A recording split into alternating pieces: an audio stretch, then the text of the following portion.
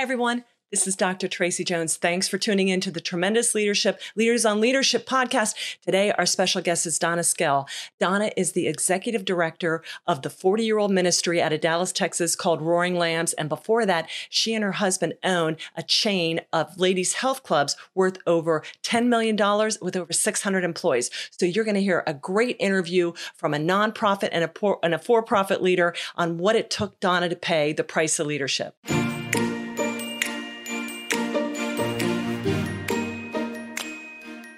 You're listening to Tremendous Leadership with Dr. Tracy Jones.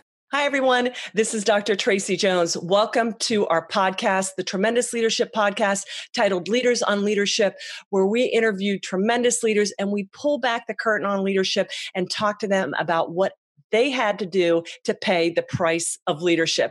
And today, I'm so excited. I have a dear friend on our interview today. Her name is Donna Skell, and Donna serves as the executive director of the 40-year-old nonprofit called Roaring Lambs. And she'll tell us a little bit about that. Prior to that, she and her husband owned a $10 million chain of ladies' health clubs with over 600 full and part-time employees. So we know she'll have a good perspective on leadership. She has an international radio show called A Time to Dream and is the co-author of 4 books called Stories of Roaring Faith, volumes 1 through 4. She's been married for 40 tremendous years, and besides her husband, she loves God, people, ministry, and business. Amen, Sister Donna. What a delight to have you here today. Thank you, Tracy. I'm glad to be with you. So see your face again, and I hope that what is said this morning can help a lot of people. Well, we're so excited. And Donna, you bring a really unique perspective to leadership. You and my father go way back.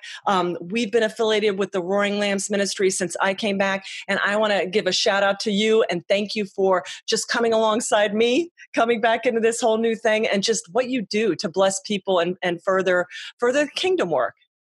Well, I loved your dad so much. We didn't have a lot of communication, but whenever I saw him, there was something that happened. I would walk away richer. And I just learned so much from your dad. He was a tremendous influence and mentor in my life. Thanks, Don. Well, he and my mother both loved you. They thought you were elegant, godly, just ethical, they thought you were the cat's meow. So thank you for blessing my parents. Okay, so we're here today to talk about a book my father wrote called The Price of Leadership. And in it, he talks about how leadership is joyful and full of triumphs, but it's also full of a lot of trials and tribulations. So Donna, I'm so excited to hear about your input as these prices of leadership, both from your for-profit and your nonprofit days. So the first one he talks about is loneliness and how as leaders, it's lonely at the top. And there's going to be times where we kind of feel like maybe we're out there on our own. But can you share with our listeners what loneliness means for you as a leader, maybe when you've experienced and how you got through it? Yes, I can. In fact, I'll never forget when we first started our company. We moved from Nashville, Tennessee to Dallas, Texas. We didn't know a soul. And the first thing we had to do was put an ad in the paper and recruit and hire some folks to join our team and help build this company. Mm-hmm. And, there were a couple of gals that we hired immediately that I just really liked. I was really drawn to, and I would have really liked them as a friend. But I knew as a leader that I couldn't establish the kind of relationship, the kind of friendship that I really wanted with them. There had to be a little bit of a distance from me, the owner of the company, and their boss, and them. And because I didn't know anybody else in Dallas, that was a difficult time.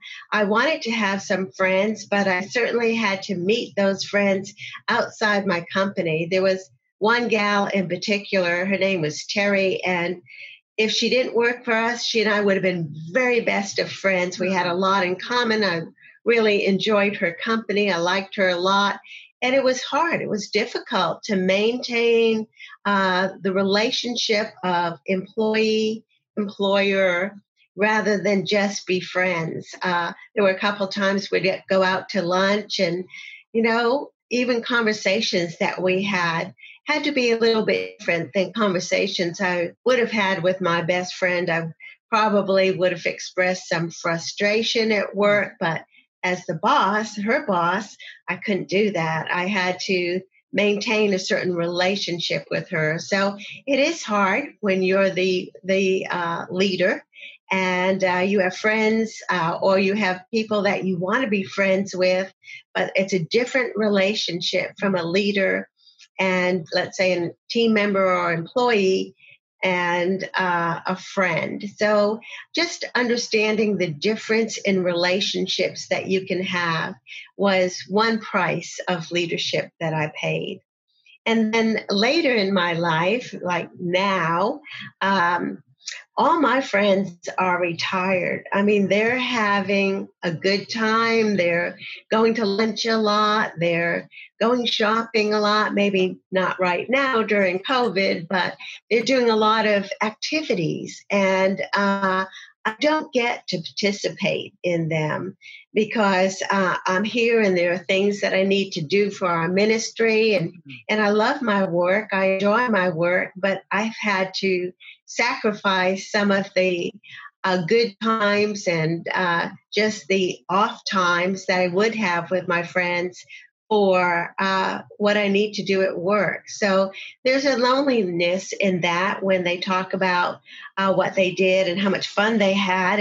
And I know that at this time in my life, that's just not for me. So those are two examples of how I really experienced loneliness at the top.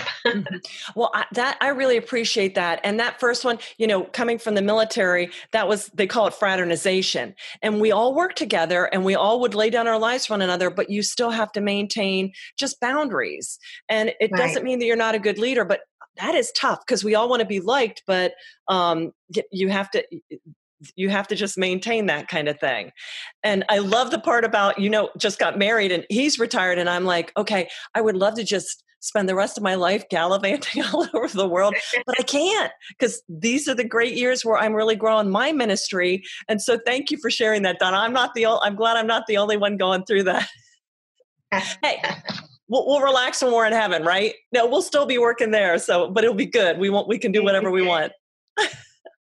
Awesome. Thanks. Well, Donna. and you mentioned fraternization. When I first worked for another company, they had you couldn't fraternize with other employees. But I fell in love with my boss, and I married my boss, and he was my boss for 10 years, and I think I've been his boss for the rest of our marriage. But it was one of those times when we broke the rule. We could have been very lonely, but we even against the. Oh my gosh, that is fun. Well, we just got done. Have you ever watched Longmire, the series Longmire on Netflix? I have not. Okay, well, in it, he's a sheriff. It's really good. It's this Western, and he's the sheriff, and his deputy, and there's this kind of thing. And so me, because I'm the rule abider, you can tell this is maybe going to happen. And I'm just like, one of them has to quit their job because they cannot be in the direct chain and have a relationship. And in the end, they did get together, and then he stepped down. So all is at peace in the world. Love conquers all, and they still followed the rules. But that's so funny, Donna. I love that. And it works out sometimes. Yeah. So good for you. All right. So the next one my dad talked about was weariness.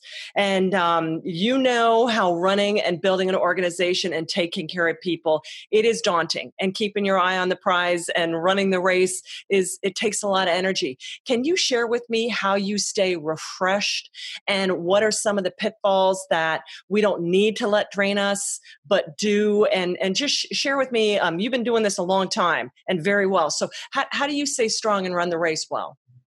Well, I heard a quote once. It said, all the good things are on the other side of being tired. And so wow. I just have to remember that when I'm tired, that means something good is going to happen if I just persist.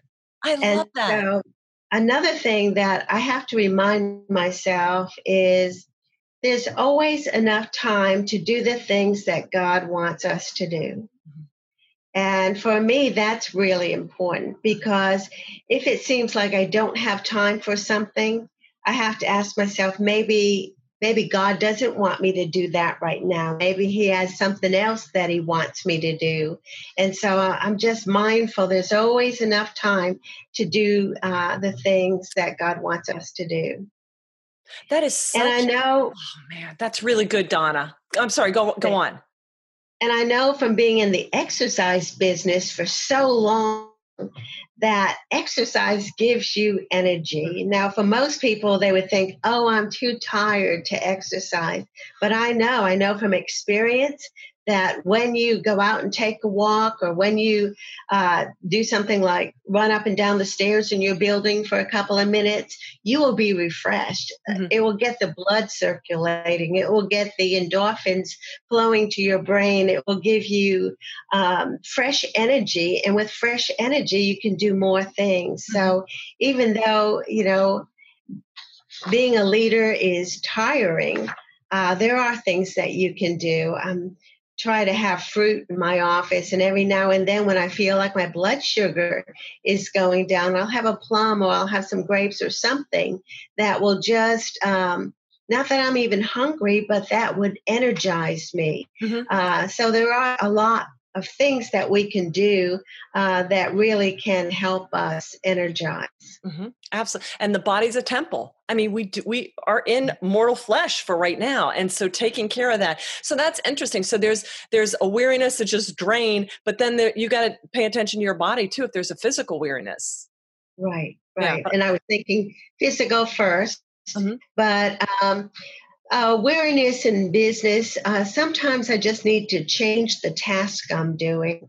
If I'm working on something, if I'm working on an event and I'm planning an event, and I'm putting all my energy into planning the event, and then I start to think about who will attend this event or how I will market this event, and it gets too much, I just need to go and find someone to pray for. Or I need to go and send a note to someone I've been meaning to. Just changing the task will help with weariness. That's what I found. That's awesome. I love that. Thank you. That's incredible. And you know what? I know I felt that. Never understood it the way you put it so eloquently, but that is a great way to combat weariness. Yeah. And pay attention. But I love what you were talking about. Hey, there is enough time to do the things that God wants us to do. And if we're weary, perhaps it's him telling us, I didn't author this, so don't waste your time and energy on this kind of thing.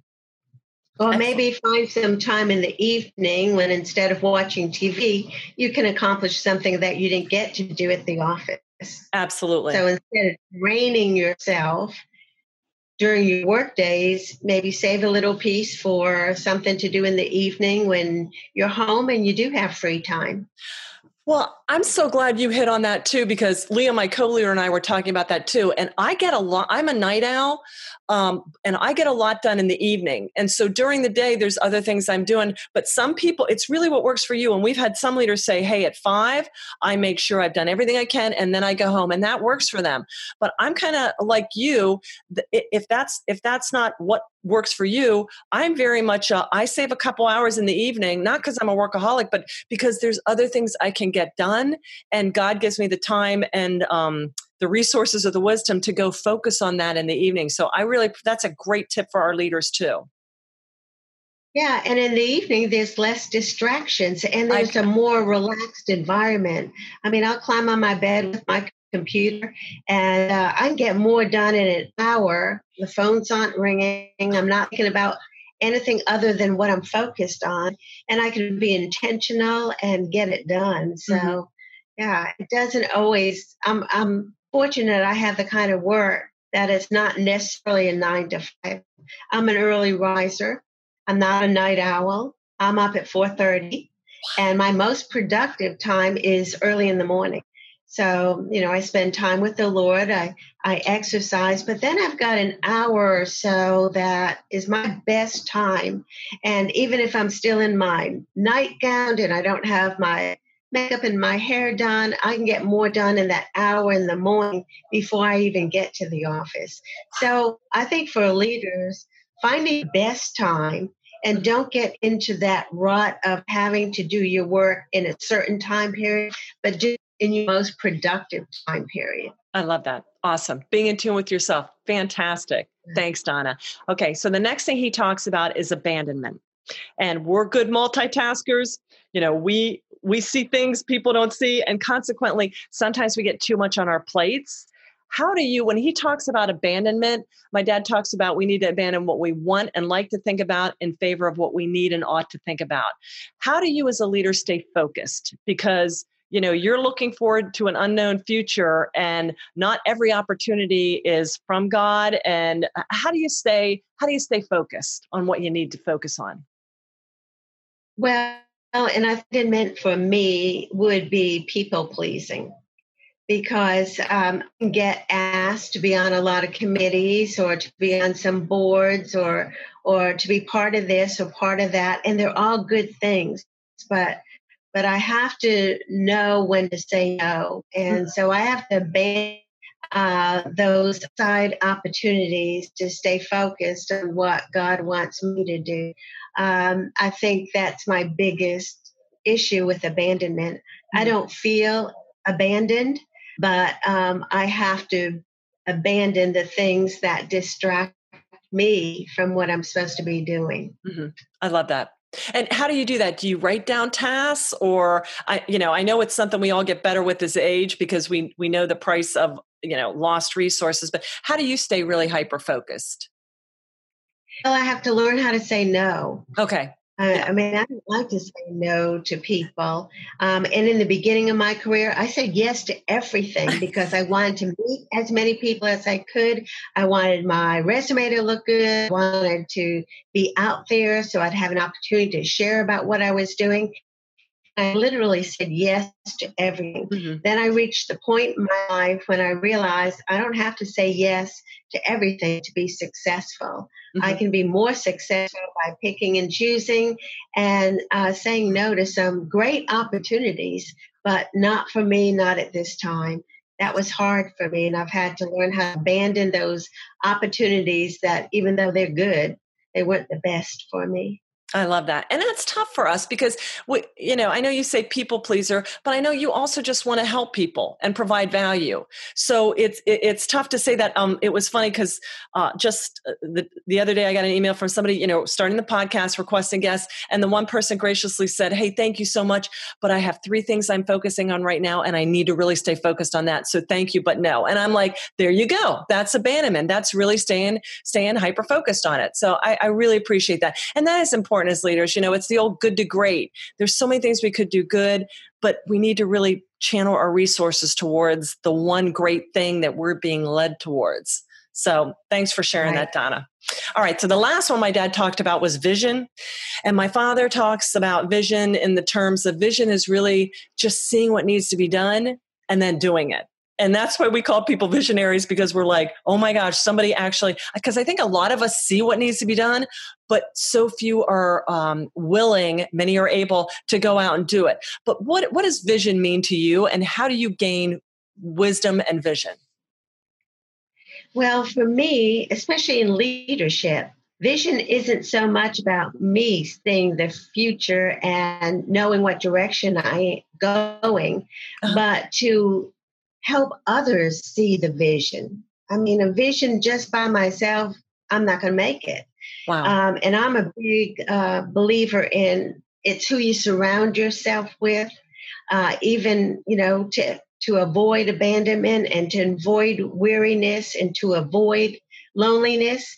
You have to surround yourself with the people who are going to lift you up, the people you enjoy being around, and the people who can catch your vision. So I think it's really about helping others see your vision with them in it, helping them see your vision and knowing that they can be successful in what they're doing by being part of your vision, that you're elevating them to be all that they can be by giving them a vision and helping them succeed at it. Oh my gosh.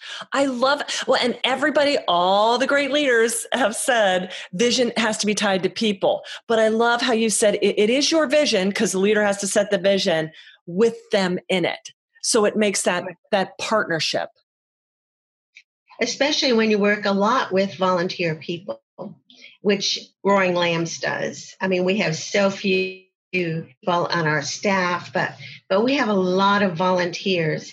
And that means they give you just a little time and maybe a little effort. But if they can see the bigger picture, if they can see what this could accomplish, it's really great. Not only the big vision, but, in ministry, which I'm in, sometimes just reaching out to one person and helping them is a huge success, more success than maybe planning a big event. Mm-hmm. And so helping them see the vision in the little things, not just the major vision, but, if you can put a smile on one person's face today, or if you can say something that they can walk away with and can help them for the rest of their life. I mean, it's the small visions too. It's not just the big vision. I think that's important. Absolutely. So Donna, now let me ask you this. I know a lot of people, and I'm on a lot of nonprofits and work with a lot of nonprofits, and a lot of our subscribers do run nonprofits. What do you do? I mean, running a for-profit and nonprofit, different in some ways, but the leadership principles are the same. How do you get people that are just volunteers? What if there's not a shared vision congruence? What if it's not congruent? What if somebody's kind of like, you know what I'm saying? How do you deal with that? Because I think sometimes people in nonprofits seem to feel like, well, if they're just kind of in, that's good because they're volunteers and that's the best I'm going to get. But, we need to have really people that are all in for nonprofits, if not more, because that's focused on mission and not just money. So can you speak to that a little bit about how you really, as a leader, look at everybody? Because not everybody who shows up is going to really engage. Can you talk to that a little bit? I can. I try to make the volunteers feel like they're part of the staff. Mm-hmm. So I have a monthly staff meeting with the staff and all the volunteers. Okay. And of course, we open in prayer. And then I go around the room and I ask each person at the table what we could pray for them. And I take the time right then and there, and I just pray for everybody around the table what their specific prayer need is. So if they get nothing else than prayer support from our organization, it's made them feel committed, a little bit more committed to us, a little bit more dedicated to us. And then at the staff meeting, we have fun. I serve refreshments and, make it into a motivational meeting. And so it involves the volunteers in more than just whatever task they're doing. They're part of the staff. They're prayed for individually. We have a good time on those staff meetings, and they want to come to the staff meetings. I get them to talk about what they've contributed to the organization that month. And so they get to brag on what they've done for the organization, which again makes them want to do things for Roaring Lambs so that they can share with the other team members. I call it a team meeting, what they've done for the organization. So that's a way of holding them accountable as well. And at that meeting, I always paint the vision. I paint the vision for the month, and I paint the vision for the year and where we could be in 5 years or 10 years or when Jesus returns. I'm so glad. Thank you, because that is a touchy thing. And I get asked that a lot. And you sit on boards and you can kind of sense it. And that is some really great sage wisdom, the monthly staff meeting, and then constantly casting that Thank you, Donna. That's absolutely brilliant, sister. Thank you so much for that. Well, anything that I've learned, it's to share with somebody else. So that's a beautiful thing. Beautiful. Well, Donna, as we're wrapping this up, we've covered loneliness, weariness, abandonment, and vision. Anything else you'd like to share with our listeners from a successful leader to other leaders up and coming, or just to share with them any experiences or wisdom or just exhortation? Find the fun in what you do. I mean, if it's not fun, then it's work. And in your work, it can be fun. And so, I try to find that and to make work fun. I think that's important. Mm-hmm. When we had the health clubs, we would have, again, a monthly meeting, and we would find ways to just do some outrageous things like pie throwing contest. We did a come as you are at 7:00 on a Saturday morning meeting, and everybody came with curlers and cold cream and jammies and robes on, and just to find some fun ways that people want to be involved with you. They want to stay involved because it's creative and it's fun. Mm-hmm. I think that's really important. And just the whole idea about team building, finding the right people for the team. That's probably the most critical thing about leadership, is finding the right people to be on your team. And, what makes them right might not be their list of accomplishments. It might be their attitude. It might be their motivation. It might be, I don't know, just how they work with others. So finding the right people for your team is so critical. I'll tell you what, that is the biggest leadership lesson. You just said it right there, because no matter what you see, what your vision, what you're gifting, you can't get it right without the right people. And that I echo that. I mean, I wish I would have been not so boneheaded earlier in my career and realized that. You hear it, but thank you for sharing that, Donna. I wholeheartedly echo that. And that is wonderful advice for the leaders out there. Excellent. Well, Donna, how can people learn more about the Roaring Lambs Ministry? And especially if they're in the Texas area, how can they get in touch with you, connect with you on LinkedIn, Facebook? Tell us where to reach you. Okay. Well, Roaring Lambs is all about helping people share their faith, learning how to effectively and confidently share what God's done in their lives. So we have workshops that will help you take the 30,000-foot view of your life and learn how to see God at work in different places in your life, and then to how effectively share it. We have a radio show, podcast called A Time to Dream that goes all over the world. And if you have a story that you'd like to share, you can contact us. And as you mentioned, we publish books, and those books are collections of faith stories, God stories. Stories where people saw God's hand at work in their life. And so we'd love to help people more effectively share their story and then give them opportunities to do that. Mm-hmm. And our website is roaringlambs.org. And I can be reached at info@roaringlambs.org.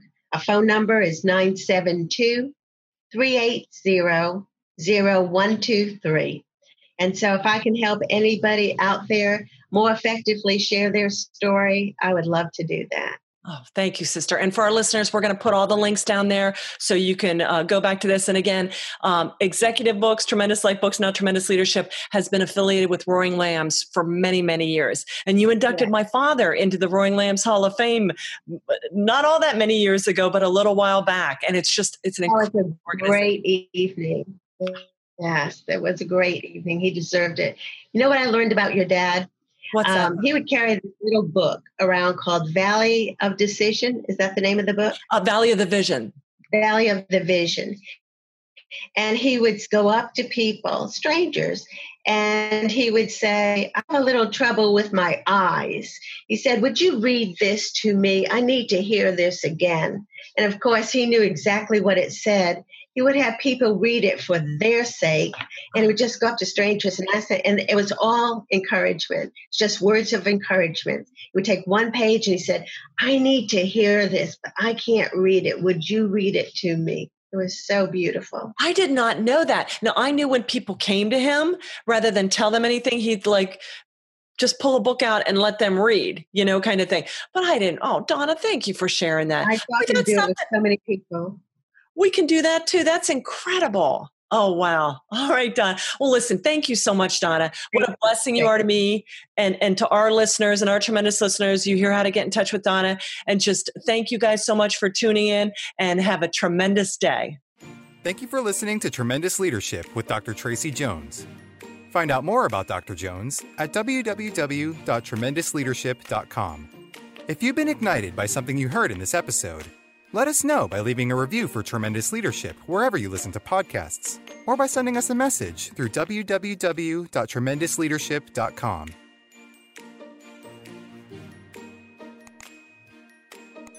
This podcast is a part of the C-Suite Radio Network.